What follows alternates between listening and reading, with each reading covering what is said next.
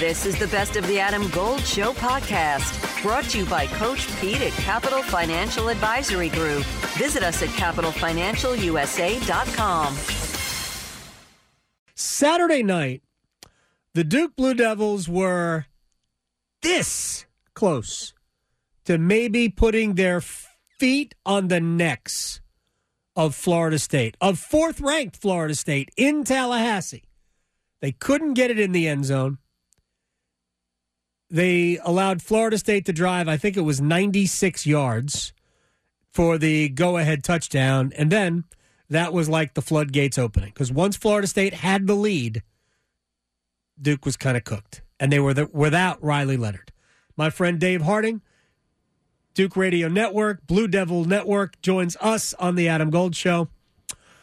All right, sir, you were there, Doak, where Florida State has won national championships and put player after player after player after player in the NFL.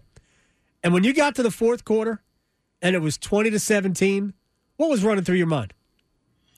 Duke had a chance, and it was a position the Blue Devils have not been in really ever against Florida State. The Blue Devils have never beaten the Seminoles in the series history. And so, you got them on the ropes. You weathered the storm, so to speak. It was a rockin' atmosphere. And unfortunately, the Blue Devils were not able to close it out, but they had done everything they needed to through three quarters to put yourself in a position to at least have a crack at it. It's funny. I'm not even sure they've had the lead like in the last 20 some odd years. To not score first, kick a field goal, nothing.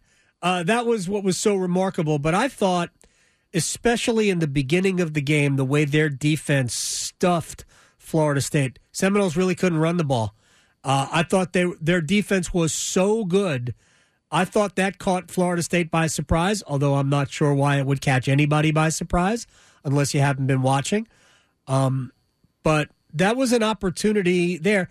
And I go back to the Notre Dame game, how things are different, and I hate to play this game if they just stop Sam Hartman and Riley Leonard is healthy. You and I talked before the game. I wouldn't have played Riley. Why do you think they did?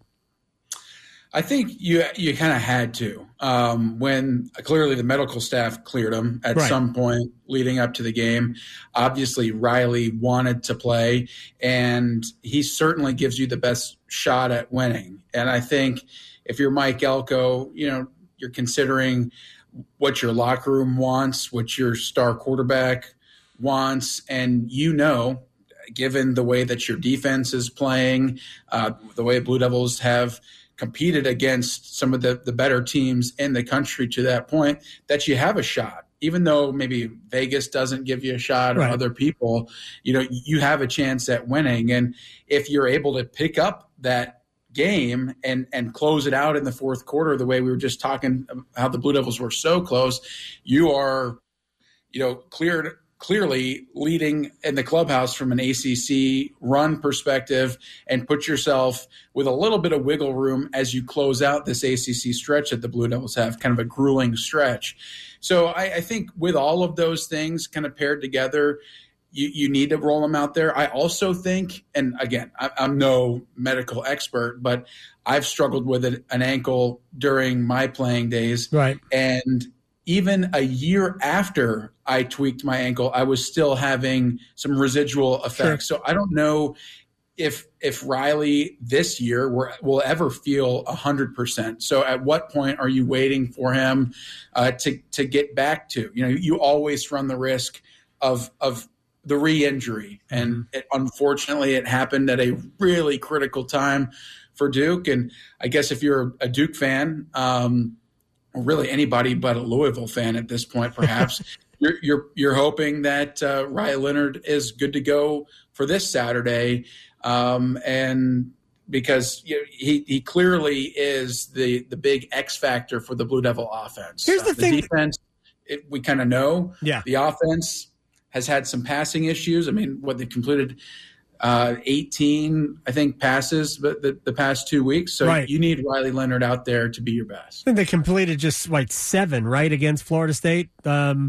Riley was like 6 of 17, and Henry was, I think, completed one pass. Here's the thing.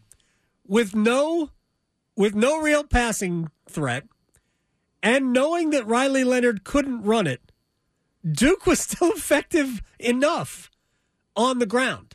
They were still able to move the chains, which is kind of remarkable to me, because Henry Beelan does give them a little bit more juice, at least did, theoretically, I guess, in the pass game, although it was hard to prove that based on statistical data. Is it enough to just have the threat that Riley Leonard might just remember what he's great at, which is being an elusive runner, and that would be enough? Because I couldn't believe that they were able to run the ball without the threat of Riley.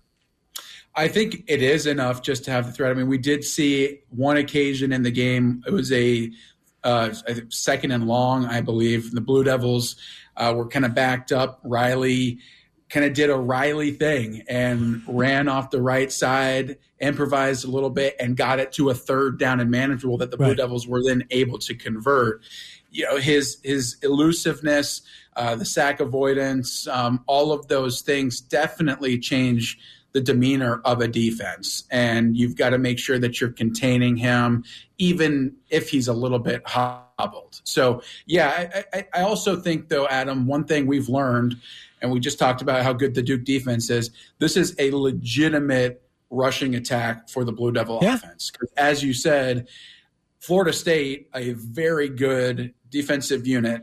The week before, NC State as well, especially when it comes to stopping the run. They are built to take away that run threat, and the Blue Devil offensive line and running backs continue to have an effective attack, and it's partially because of physicality and distorting the defense. But I think Jaquez Moore and Jordan Moore, two of the best running backs in the country, especially as a tandem, when you think about what each of them has from a strength perspective. Jordan Waters. Jordan Waters is much more of a, the power back, and then Jaquez Moore is kind of the speedster, and he ran away from the entire Florida State defense for 42 yards on the opening drive. That was a heck of a touchdown run, man. At first look, I'm like, I think he might have been out of bounds before, but he managed to keep his whole body from touching out of bounds before he hit the pylon. That was an incredible run. By the way, Jordan Waters is a friend of the program and is a big fan of eating at McDonald's. I don't know if you knew this, but it's one of his favorite things. Also, doesn't watch any football. Adam Gold in studio with my friend Coach Pete DeRuta, Capital Financial Advisory Group. I call you Coach, so give me a financial red zone. You know, when you get close to retirement, you're in that financial red zone. And so as we get closer and closer to retirement, it's more and more important that we don't make mistakes with our money. Our money needs to be there for the rest of our lives. Right. We can't fumble it. So let's get your money in a place it should be to give you that lifetime income you can never outlive that does not go away when the stock market goes down. 888-843-0013. Coach Pete DeRuta. You could also text Adam to 600-700. He doesn't watch football. It's because he makes enough plays. He doesn't have to go consume it anywhere else, right? He just watches his own tape. He goes to McDonald's and he hangs out with his family. He does not watch any football. Dave Harding is joining us here on the Adam Gold Show. All right, so now walk me through what's next. First of all, do you expect Riley to play at Louisville? And they've only got 2 losses. They're not out of it, but they've got to win out to make it to Charlotte. But I think they can win. I think they can win every game they've got left. They've only got 1 loss in conference because the other was that non-con loss. And yeah, I mean, this does feel kind of like a must-win game if they want to play in Charlotte. Just with the way doing away with divisions. Louisville right now has been playing well. Obviously, they slipped up before the bye week. They were open last week, but against Pittsburgh with some turnovers. Their path, say they're able to knock off Duke, their path to kind of a perfect finish is a little bit easier than the Blue Devils with just who they have remaining on their schedule. Duke still has to go to Chapel Hill. You're hosting Wake Forest. You got to go on another road trip up to Virginia. So there are a few games that still loom large. Pittsburgh to close the year, where Duke hasn't had great success against the Panthers over the year. So a tough still remainder of the season. You got to handle this week first. And, you asked, do I expect Riley to play? Mike Elko's line, as it has been the past couple of weeks, is he's day-to-day, sure. Shockingly. But, I think you can kind of look at what he looked like on the sideline after the game against Florida State. He was certainly trying to make a case for getting back into the game. So I don't know. Your guess is as good as mine. Either way, I think the big thing for the Blue Devils this week is going to be finding a way to run the ball against a Louisville team that's only giving up on average like 90 yards a game on the ground. So, again, you find yourself in another top 25 matchup, which I think that's the fourth or fifth one for the Blue Devils this season. And then another stingy defense on the ground. So you've got to find either an ability to run the ball against them or open up your passing game, which Duke has been a little sluggish in over the past couple of weeks. And then defensively, finally going against more of a pro-style quarterback. Jordan Travis was in position to be sacked a few times on Saturday night. Right. I thought the Duke defensive line did a good job of providing and applying some pressure, and he finds a way out. So this week, you got somebody that likes to stay in the pocket a little bit longer. Maybe you've got a chance to apply some heat and win the turnover margin. But definitely feels, when you think about Duke's path to getting to Charlotte, which I think they are an ACC championship level team, just with what we saw. I mean, if Riley Leonard's healthy, they've got a great shot of winning the game on Saturday night. They've got to beat Louisville, and it's going to be tough. Yeah, so if the mission is to beat Louisville, if Riley Leonard is as convincing as he obviously is, I think he'll be under center. I'm nervous for him because it's hard to protect yourself when you're just not your normal self, and he is not. Dave Harding, you are your normal self, and I appreciate your time, man. I'll talk to you very soon. Sounds good. I don't know if that's a good or bad thing. No, it's a great thing. What do you mean, is it a good or bad thing? It's a great thing. Oh, okay. I appreciate it. Handsome as you are. You were exceptional today. I'll say that. Go away. Go away. Dave Harding. We don't need that. I'm exceptional today. I'm barely making it move today.